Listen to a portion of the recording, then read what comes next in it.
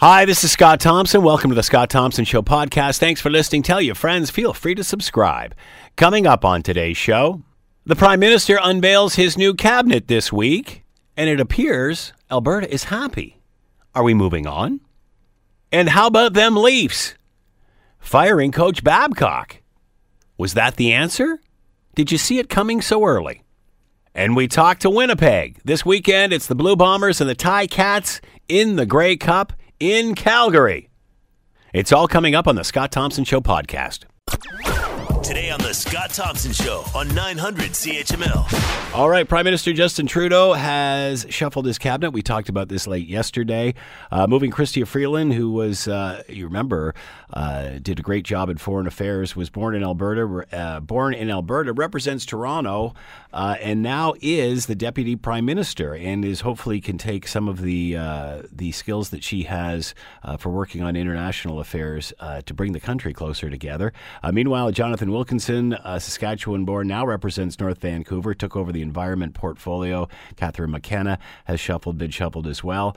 Is this cabinet telling us something? What is the message we are being sent here? Let's bring in Michael Diamond, conservative political pundit. He is with us now. Michael, thank you for the time. Much appreciated.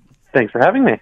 Does this cabinet send any particular message? It seems that Jason Kenney was pretty positive to the whole thing.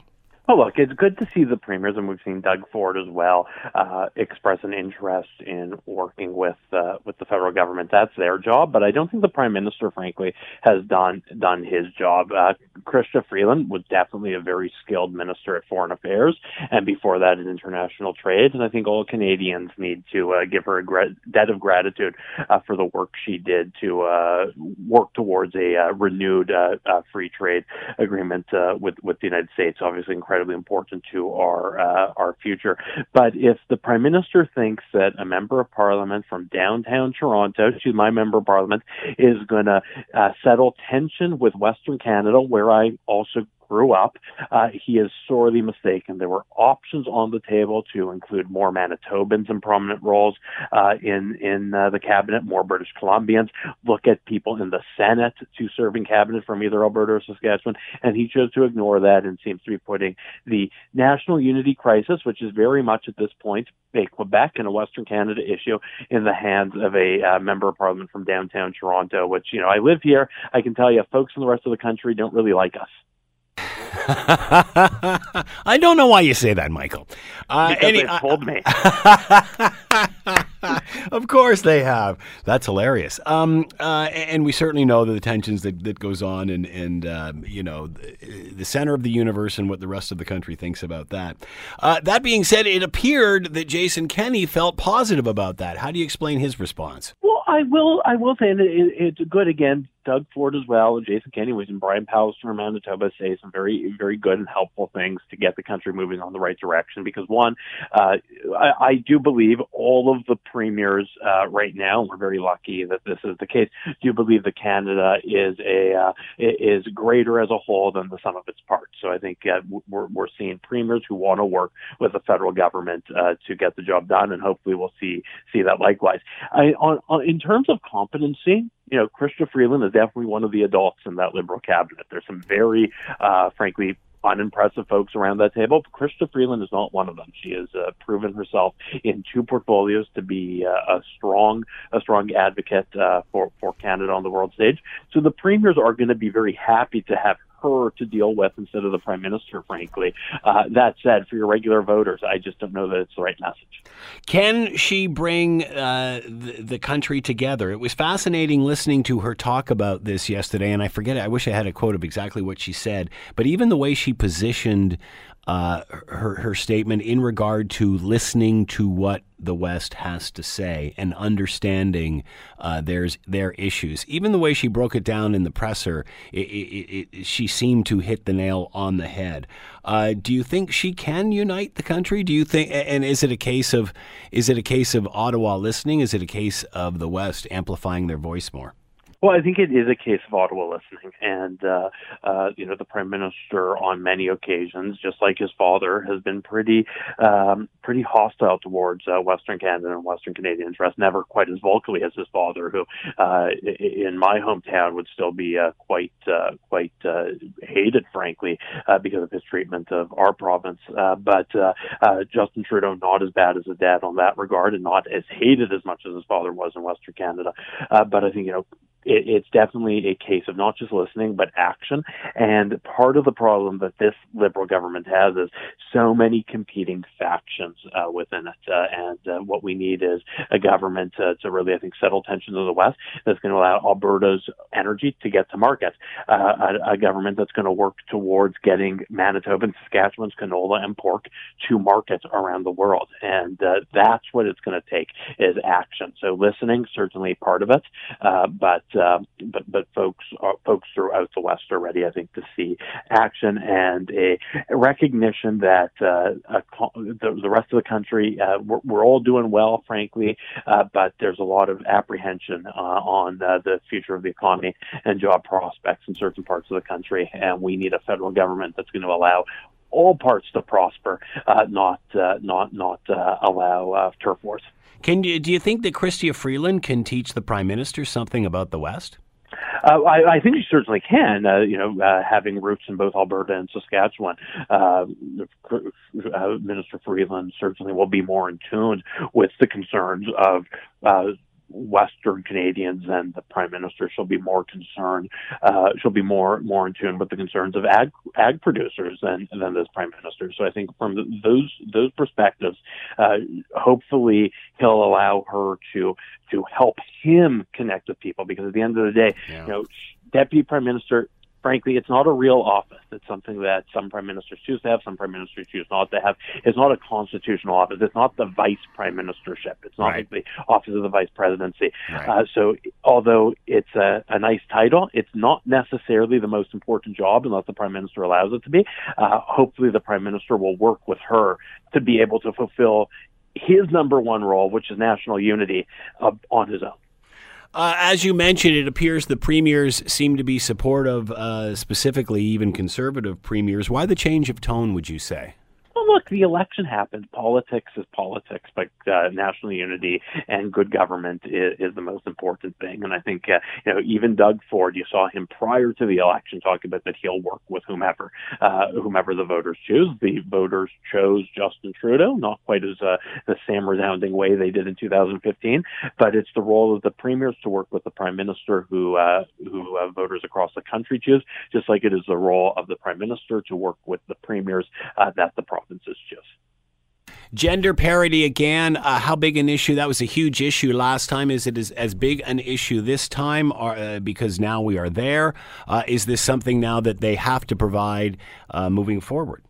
No, I think my biggest critique of Justin Trudeau's 2015 cabinet on the gender parity issue is that he decided to make it an issue. It would have been so much more powerful had he just announced a cabinet that had equal representation of the genders. So I think it was good. It wasn't as big as a deal in the media yesterday because it's not the first time it's happened. But look, I mean, overall, considering the caucus that was elected, it's a fairly decent cabinet.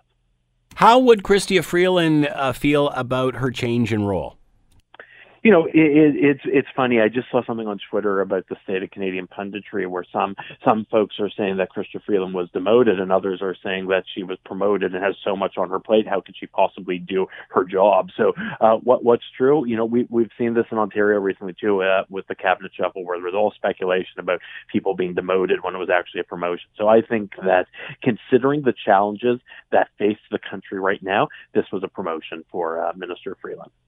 And what about the person that is taking over for Chrystia Freeland Champagne? Your thoughts on? Go ahead. Highly respected, was good. I believe was in infrastructure and communities. I know was well respected by his counterparts in the country, particularly here in Ontario, and well thought of. So I think we'll do a good job. That said, with the heavy lifting that Minister Freeland did on the trade deal, and we're not all the way home yet, it's less important of a role. How significant the change in environment with Catherine McKenna? that one, I think, frankly, and I'm not a big fan of Minister McKenna's agenda that she pursued in the environment portfolio, but I do think she was delivered on the Prime Minister's vision. She worked very hard on that, and she took a lot on the chin, and she deserved to have her choice, in my opinion. If she wanted to stay there, she deserved to stay there. If she wanted to move on, because after 4 years of really being unfairly a target and a punching bag, she deserved to do that. So I do hope that she is treated better by members of the public and members of other political parties. Frankly, I think it was deplorable the way people spoke about her. She delivered on the Prime Minister's vision. She did what she wanted to do, so she deserves credit for that, even if I disagree with the direction she took. Infrastructure can be a very important, but also a very fun ministry. You're making happy announcements. You're building good things. It's a legacy project. I think she'll be very pleased to be going down that path. What about her replacement? Look, that is very critical to have. I think that's one of the portfolios that it was smart to turn to someone from Western Canada for. Again, someone, Minister Wilkinson, represents a Vancouver area riding, but born in Saskatchewan. That's helpful. The three positions that I think were going to be really important to have people from Western Canada for. One was environment, one would have been natural resources. They chose to go in a different direction, and the other would have been agriculture. Again, they went in a different direction on that, but this should be helpful. Again, the vision of the Prime Minister and the vision of Premiers Kenny and Premier Moe are very different, but at least they'll have someone who understands the life of people on the prairies. So a strategic cabinet in your view? In many regards, absolutely. I think, Minister Wilkinson definitely selected that. There were other places where it's just a little bit, I'm a bit dumbfounded, again, having Dan Vandal, a member of Parliament for Winnipeg, the only member of the cabinet to represent a riding in the three prairie provinces, made Minister for Northern Affairs is preposterous to me. There's very real issues that are impacting the prairies disproportionately, be it natural resources, or even more importantly for all three of the provinces, agriculture. And to choose the only member of the cabinet from the prairie provinces to be Minister of Northern Affairs is perplexing to me. What can the Prime Minister do other than showing progress on a pipeline? What can the Prime Minister do to make the West feel a part of this? Because even with all of these changes, it's still an extremely pro-green agenda, which is fine, but it doesn't seem to say much about the West at this point. Absolutely true. And, to satisfy some people in Western Canada, he'd have to go against a lot of the base of his party and of his caucus. So the way he can do that is, number one, agricultural issues, getting product to market, getting tariffs lifted. That would be hugely important in Manitoba and Saskatchewan. It's not just the rural ridings, which are always represented by Conservative members, and pretty much everything in Saskatchewan is now represented by a Conservative member. But the urban ridings are so interdependent. The economies of Winnipeg and Regina and Saskatoon so dependent on the ag sectors that would be very helpful, I think. The other thing is really not necessarily going down the path, but at least having a national conversation about equalization. So I think the pipeline is certainly important, but tariffs, ag issues, and equalization are the other key things. And on equalization, he doesn't actually have to move necessarily. Let's just start the conversation. What about Seamus O'Regan and taking on natural resources? He said to the press the other day that, my province is an oil province too. Does that help the discussion? Well, look, it's absolutely true. Newfoundland is actually a have province now, which I think for many Canadians, it's shocking to learn that. But their offshore oil production has really been a huge economic driver there. So he's absolutely from an oil-producing province, and in a normal circumstance would be a normal fit. I really would have looked, I think, to Jim Carr, unfortunately, who had been Minister of Natural Resources, wasn't included in yesterday's cabinet as he's on treatment for cancer, and hopefully he'll be back in cabinet very soon, obviously. But looking for maybe, on the Prairie provinces, there's only an option in Manitoba, but grabbing a Manitoba MP, I think, would have been more heartening to folks in Alberta than Seamus O'Regan, who also, unfortunately, on this sector, he was such a disappointment and really a disaster at Veterans Affairs that hopefully he does better here, but I think folks are going to come in with a low expectation. Will the Trans Mountain get built? If so, is that the last pipeline? Look, it's going to be very difficult because of the composition of Parliament. Justin Trudeau, although, is lucky in that he has a very strong minority mandate, and that he doesn't need more. He only needs one of the three official parties on any given issue. The pipeline obviously is one that's going to be offside with two of those parties, and that he might find alignment with the Conservatives on that. But the Bloc and the NDP will be very anxious to oust him over it on other issues where they may find alignments with the Conservative opposition. So a rock and a hard place for the Prime Minister. Obviously, we talked earlier about the Prime Minister's reaching out and the election's over and trying to be peacemaker and such. Doug Ford talking about meeting with the Prime Minister. What will that meeting be like? How long does this tone stay the way it is? Look, I think that it's going to stay that way as long as both parties want to be cooperative with each other. I think Doug Ford has set the tone in a very positive way, and I think he did that throughout the election. The Prime Minister, on the other hand, seemed to have a crush on Doug Ford because he couldn't go 5 minutes without talking about him. And if I were the Premier, I'd be sending the Prime Minister a invoice for the space he's taking up in his head. But if the Prime Minister can follow the lead of the Premier, I think it will be a very productive relationship. How has the Prime Minister's tone changed at all with this new government and a minority situation? I was at a conference the other day, and there was a panel talking about a less boastful Justin Trudeau, and one of the places they pointed to was that he didn't dress up for Halloween, where every other year as Prime Minister he wore a more elaborate costume than his very young children, and that we are seeing a bit more of a humble Prime Minister in Justin Trudeau being reduced to a minority government. We'll have to see. The throne speech will be very telling. The political gamesmanship will also be telling. If he thinks that he could go back to the polls and get a majority soon, I think we'll see a fairly arrogant government. But if he is committed to trying to govern for a couple of years before seeking a new mandate or before being pushed out by the opposition parties, I actually think Canadians could get the government that they desire. Michael Diamond has been with us, conservative political pundit. Michael, as always, thanks so much for the time. Much appreciated. Thanks for having me. You're listening to the Scott Thompson Show podcast on 900 CHML. Mike Babcock, gone. Now, some were saying, well, it had to happen, but then it was almost like the Don Cherry firing. We knew something had to be done. We just didn't think this would hurt so much. To talk more about all of this, Scott Radley is with us, a sports writer for your Hamilton Spectator and host of the Scott Radley Show, heard weeknights right here on CHML. He is with us now. Scott, thank you for the time, as always. Much appreciated. Anytime, sir. How are you? I'm doing very well. Lots to talk about. Let's start with the obvious, that being the firing of Mike Babcock. Surprised.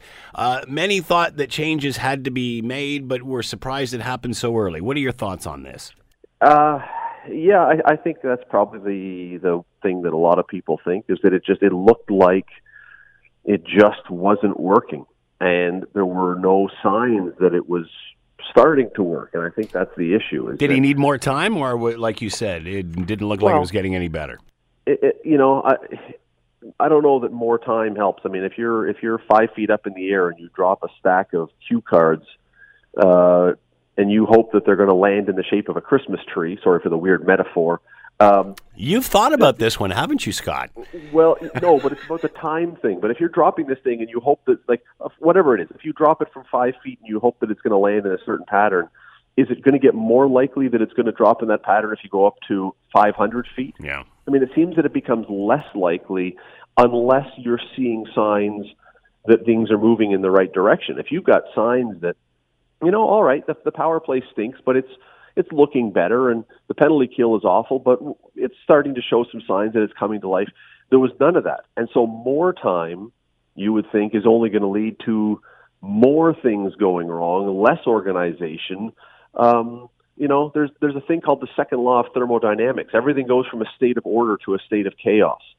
That's what was happening here. More time was just creating a worse situation. And so, I'm not surprised. In fact, I had kind of really expected last year, after they lost to Boston. Well, everybody was talking about this last year, specifically with matchups and ice time and not giving the Stars enough ice time against Boston and such. Exactly. Is this a continuation from last year? That's why the short string this year. Of course it is. I mean, if he had won a couple playoff rounds last year, this start would have been concerning. But I would be willing to guarantee this would not have happened. Guarantee this would not have happened. But when you have Here's the thing with Mike Babcock. The guy's been a great coach. He's a Hall of Fame coach. There's no taking shots at his record and everything else.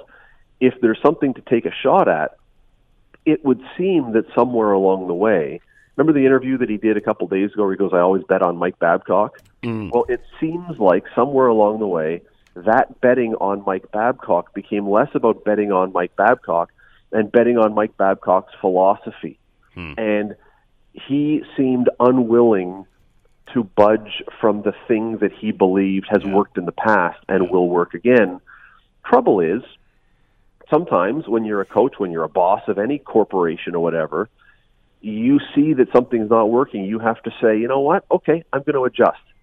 And if I've got somebody who's really good at this, I'm going to try and put them in a position where they can use those skills rather than saying, you know what, I know you're fantastic at this, but I'm wanting you to be this.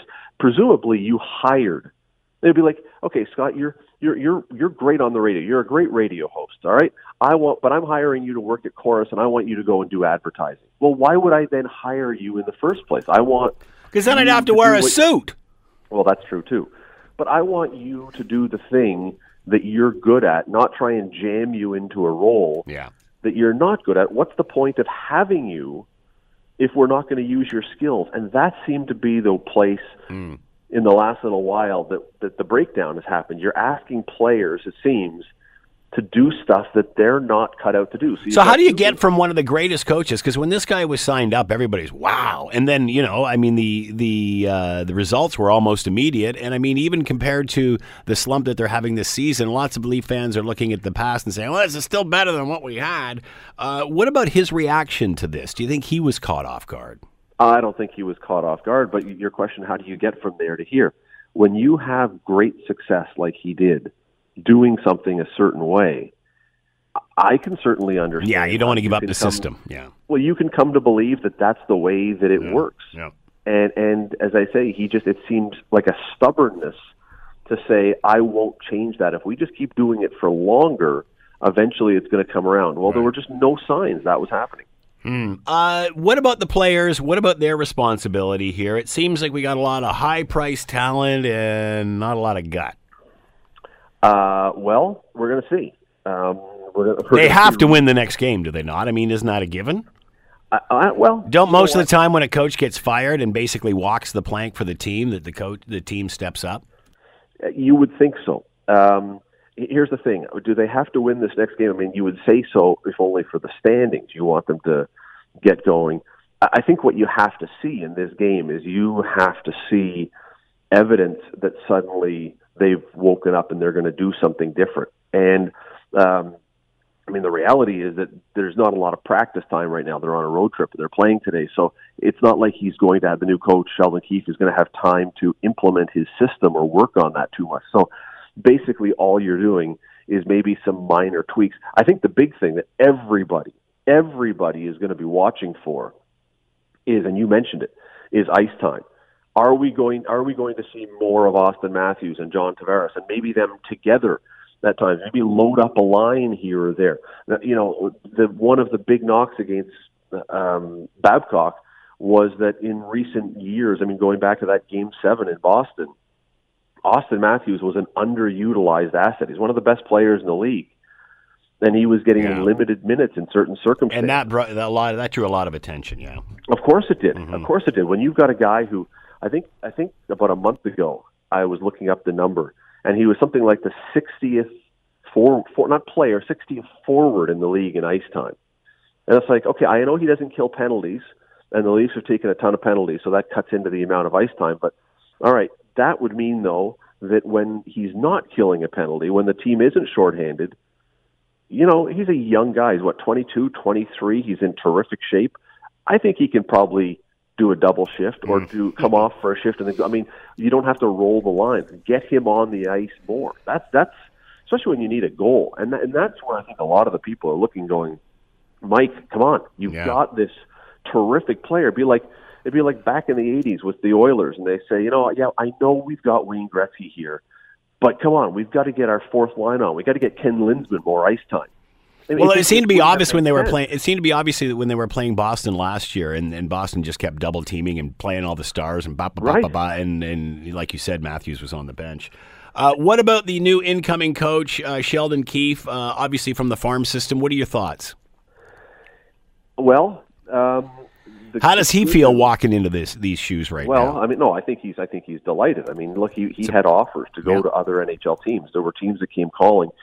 He got a big pay increase last year to stay with the Marlies, so he would stay in the organization, presumably with the thought that at some point he would get this job. So he's good with it, and he has had success literally everywhere. He started with the junior team in Pembroke, won, I think, 5 straight championships, became coach of the Sault Ste. Marie Greyhounds, did very well there. Then with the Marlies, won championships, and he's got a long track record with Kyle Dubas. So there's every reason to believe that he'll be okay.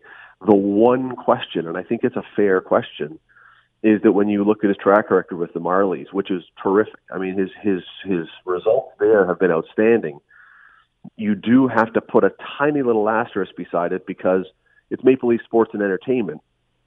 They have more money than anyone else pretty much in hockey, and that organization, that Marlies team, has been run unlike almost every other AHL team. He has had a loaded roster. He has had better circumstances, better situations, better travel, better everything than almost every other team there. So now he's on a level playing field. I still expect him to do well, but I don't think you can look at those numbers in the minors and go, they're obviously completely transferable to the NHL. How does this translate for the rest of the season for the Leafs? Say they had continued on with Babcock, now with a new coach. How would the ending be different? Well, the answer to that question is going to depend entirely on whether or not this has any kind of impact on the way the team plays. If they suddenly How do you think the team is feeling today? What's it like in the locker room? Again, who knows? It would depend entirely, I would think, on a couple factors. But the obvious one for the players is what has he said what is he doing right away? Like if you're a guy like Tyson Barrie, the guy they traded for, big defenseman, star offensive defenseman they traded Nazem Kadri for, came in here, has had a terrible year. Just an atrocious year. What is Keefe going to do with him? Does he give him a new defense partner? Does he maybe play him with Morgan Riley for a while? Does he put him on the first power play? What do you do to change things up for the players to make them feel like he's giving them a chance to succeed? And so I think that's going to be it's a very short turnaround from Babcock yesterday to a game tonight. There's not much he can do. So are the players happy that Babcock's gone and a new day, or are they sorry and feel remorseful because perhaps this is on their shoulders and they got to take it up a notch? It appears that a bunch of them were about ready for a change. That's the impression you get. I haven't. My buddy Austin and I have not had dinner lately, so I haven't asked him. And even if I had, he wasn't going to tell me. But the fact is that you saw that there appeared to be at times bristling under the Babcock system, and so we'll see. Here's the thing about this: Kyle Dubas, the general manager, has built a team that is, with their skill set, probably best to be playing a certain style of hockey. Babcock, that was not his style. He wanted a grinding, hard, big body, heavy game that he just didn't have the bodies for, but wanted those guys to play it. So if Keith comes in and installs some defensive structure so they don't keep getting horrible play in their own end, but also allows them to use the skills and the style that suits them better up front, I think you will see a bunch of players who are suddenly very, very happy. And we know what happens when you have a happy employee. It doesn't always translate into wins or into success, but often it does. And so we'll see. We'll see. I don't know that today is going to be, if you watch the game, I don't know if today is going to be a perfect illustration of what's going to happen, because, again, the turnaround has been too short. But I think that you will clearly, within a couple weeks, start to have a sense of what kind of coach with this team Sheldon Keefe is going to be, and then you can start making some assessments on whether it's going to work. What do you think Don Cherry would have said on Coach's Corners about this on Saturday? Great question. That's a great question. I think Don Cherry would have lashed out at the players for not fighting for a great Canadian boy like Mike Babcock. I think so too. Works hard, 2-time Olympic gold medalist. Yep. And that's my bad Mike Babcock impression. I should have done a Don Cherry. You asked for that, but no. Look, it's unfortunate for Babcock because he is a guy with a great track record. He is a highly successful coach, and there are teams out there that have the personnel that probably could very successfully implement the Babcock system and have a lot more success with it. Will he be out of work long? The group. I think he's owed something in the neighborhood of $23 million still on his contract. Depends how much he likes fishing. Wow. I mean, he can afford to sit out for forever if he wants. Yeah. Some other team is going to fire their coach this year. Sure. And again, I think that a lot of owners, a lot of general managers in the last few months have seen the system that Babcock likes to play, and I think they will look at their own team and say, do we have the personnel that Babcock would fit for us? Because again, I don't think if you've got a team like the Leafs that is fast and light and skilled, I don't think that they're going to be the ones that are going to become calling to Babcock. But if you've got a big, heavy team that can grind a team down and you need a coaching change, he may well be getting a call from them. And it would make sense. It would absolutely make sense if you had that kind of team. All right, let's got a minute or two left. I don't think we've discussed this. Your thoughts on how the whole Don Cherry thing played out? I thought it was quite unfortunate the way it ended. I thought there were mistakes made on both parties' part that could have led this to a teaching moment, which would have kept the country a little less divided than what it is now. I'm sorry that they couldn't arrive at that conclusion. Perhaps wait a day, cooler heads prevail, and then somehow package something that would have been a lot better than what this was. I fault the organization for firing him on the day that he was actually trying to promote, that being Remembrance Day, and yet he on not perhaps coming to the middle ground and looking for that teaching moment where we could have moved on and kept the kids and parents happy. It's unfortunate it ended the way it did. It is, but it's symbolic, or whatever the word is, of a bigger issue that we have in society right now. And I mean this sincerely, and that is whether you agreed with Don Cherry or didn't agree with him. We've reached this point now, it's that cancel culture thing, where if someone disagrees with you, they must be gotten rid of. They must be shut down, they must be put away. And we do this on both sides now. Mm-hmm. And we can't have a discussion. The bigger problem to me is, and we saw this in the election with Trudeau and blackface, we've seen this with other things, if someone shares your political views, we will find it in our hearts to excuse them from almost any misbehavior or misdeed or misspeak because they're one of the good guys. But if you disagree with them, they must be destroyed if they say something that is to you offensive or upsetting. And it's not helpful. It's not. I'm not arguing, what Don Cherry said, and I don't believe the man is a racist. No. I don't at his heart. I think it was very bad choice of words under the circumstances. Yeah. But the reality is we have this thing where, if I argued this on the show, if you were terribly, terribly, terribly offended and screaming that Justin Trudeau should be banned from public life forever for his behavior with the blackface, then you should probably be okay with Don Cherry being fired. And if you're screaming for Don Cherry to be fired, on the other hand, because of what he said, boy, you better not have voted for Justin Trudeau because of the blackface, because then you're being a hypocrite. Yeah. But we don't. We give all kinds of leeway to those we support, and we come down with a guillotine on those with whom we disagree. And I think it's not helpful. I think we don't want to listen. We just want to either cut people off or excuse any kind of behavior. Yeah. It's unfortunate that, as one ages, it used to be the knowledge and wisdom that they took with them and could teach the younger people. And now it's, well, if you can't work your iPhone, you're gone. Well, it's amazing we kick an 85-year-old man to the curb, yet we're taking a 15-year-old climate change activist and raising her on our shoulders, and she's never had a job, nor has she an education. So, I think she also used the phrase "you people," didn't she? Besides that, though, let me just say one thing. I know you got to run, but I also put a lot of blame on the folks who run Rogers and run Sportsnet, because they made, and CBC before that, made a fortune off Don Cherry being controversial and saying things that got people upset.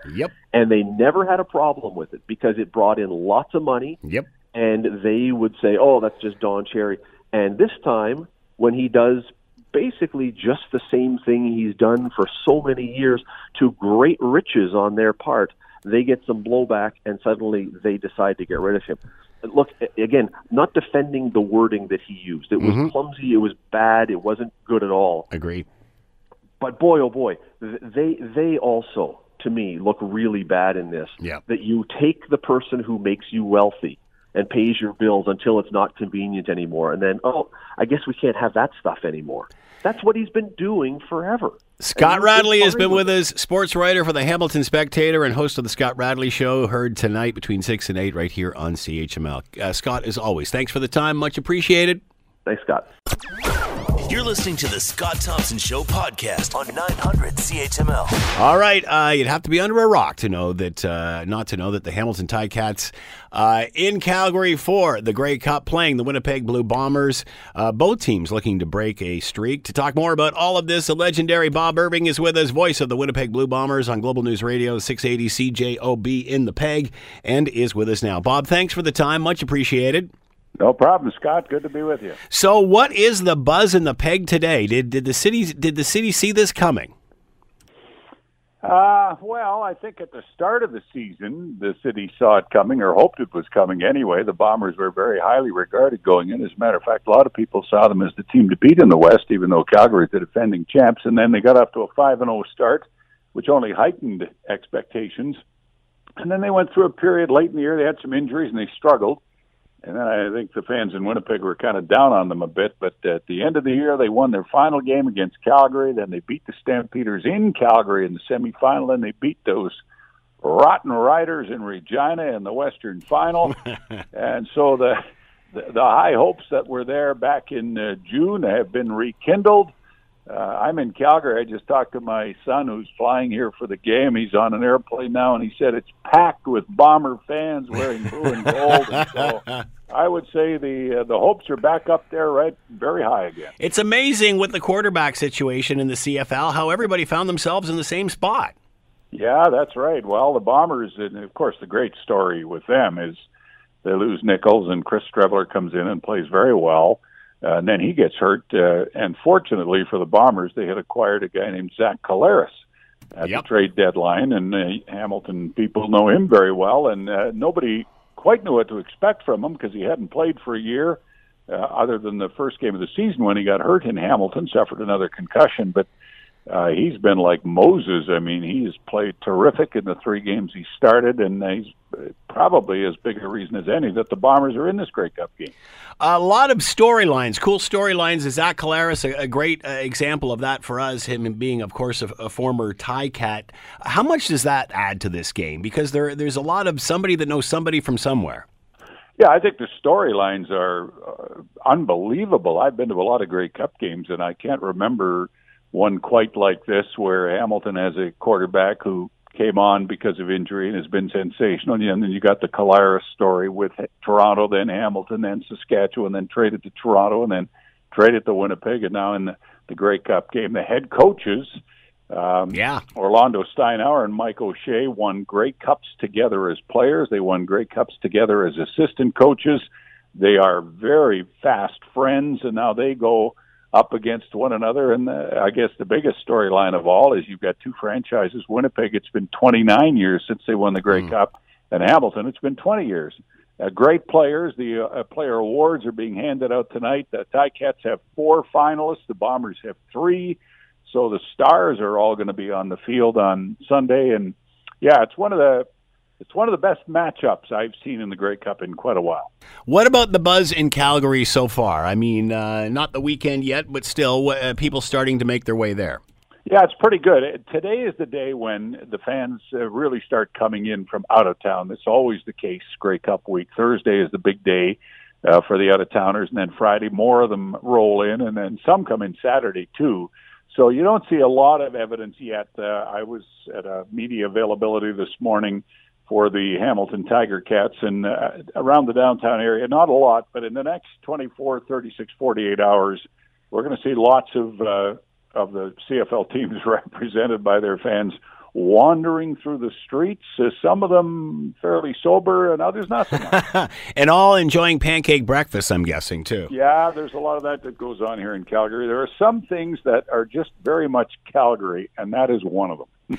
How do you see this game shaking down? Because again, every season, every team's got a story in this league so far this year. Obviously, the Ticats had a phenomenal season, a phenomenal record with their backup quarterback. Is this going to be a blowout? Is this going to be a closer game than people think? Are we going to see some surprises here? Well, I don't think it's going to be a blowout. I never expect the Grey Cup game to turn out that way because the teams that get here, are usually pretty good. And so the prospects of a blowout to me are never very real. I know the Ticats had a sensational season, Scott, the 15-3, I guess the best season in franchise history. They are the favorites. They're slight favorites, and so they should be. They had the best team in the league during the regular season. They played 2 games against Winnipeg and beat them on both games. One of the games in Winnipeg that I recall very clearly, the Ticats came in and it was kind of billed as the game of the week in the CFL, 2 of the top teams, and Hamilton just ran roughshod over the Blue Bombers in that game. They're favored to win, but I certainly don't expect a blowout. The Bombers, at the end of the year, after some struggles, came on very strong with a win in Calgary and then a win in Regina. When you win 2 road games in Calgary and Saskatchewan to get to this point, you have really accomplished something. And there's something about this Winnipeg team, and I'm from Winnipeg. I do the broadcast of their games. There's something about this team that I don't know how to put my finger on it, but they have got something going for them right now. And Collaros has been a big part of that. So I would say the Ticats are favored and should be favored, but I don't sell the Bombers short for a minute. And I'm hoping, as I do every year at Grey Cup, that what we have is a fantastic game that attracts millions of people to watch it across the country and has us talking about it for weeks and months ahead. What will the weekend be like in the PEG this weekend? How much behind this team is this city? We've got viewing parties here. I'm sure you got the same thing going on there. How has this gripped the city? Well, everywhere you go in Winnipeg, it's go Bombers, go Bombers. They're a big part of our community. They have been for many years since they were formed, way back in 1936. And the fact that they haven't won the Grey Cup for so long and have a team that is there now and has a chance at it again really has people fired up. And I think the way they got here again, those 2 wins on the road in Calgary where they always lost, and in Saskatchewan, where it's always tough to win, have really got the people fired up in a way that's quite unique. So, I expect the city to come to almost a standstill on Sunday afternoon at about 5:30 Manitoba time when the game kicks off. Okay, you're in Calgary now, Bob. You're talking to people in Hamilton. I'm guessing nobody in the PEG is listening to this whatsoever. That being said, do you want to venture out and make a prediction on this? Well, I don't like making predictions because, it's easy to make them, but it's sort of a fool's game, I think. I would predict, though, that people who expect Hamilton to win this game handily are in for a rude awakening. I just don't think this Bomber team The way it's played the last 3 weeks is going to get beaten handily by anybody. I think we're going to have a real tight game. I really do. And it's going to come down to the latter stages. I won't be surprised a bit if Hamilton wins. Not a bit. But nor will I be surprised if Winnipeg wins. Let me just put it that way. Yeah, I can. I don't think this is one you can take lightly, that's for sure. No, for sure. Bob Irving has been with us, voice of the Winnipeg Blue Bombers on Global News Radio 680 CJOB. Bob, thank you so much for the time. Enjoy the weekend in Calgary. All right, thanks, Scott. I will.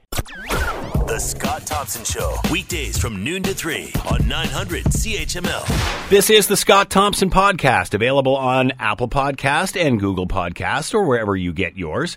And don't forget to subscribe, rate, and review so you don't miss a thing. I'm Scott Thompson, and thanks for listening.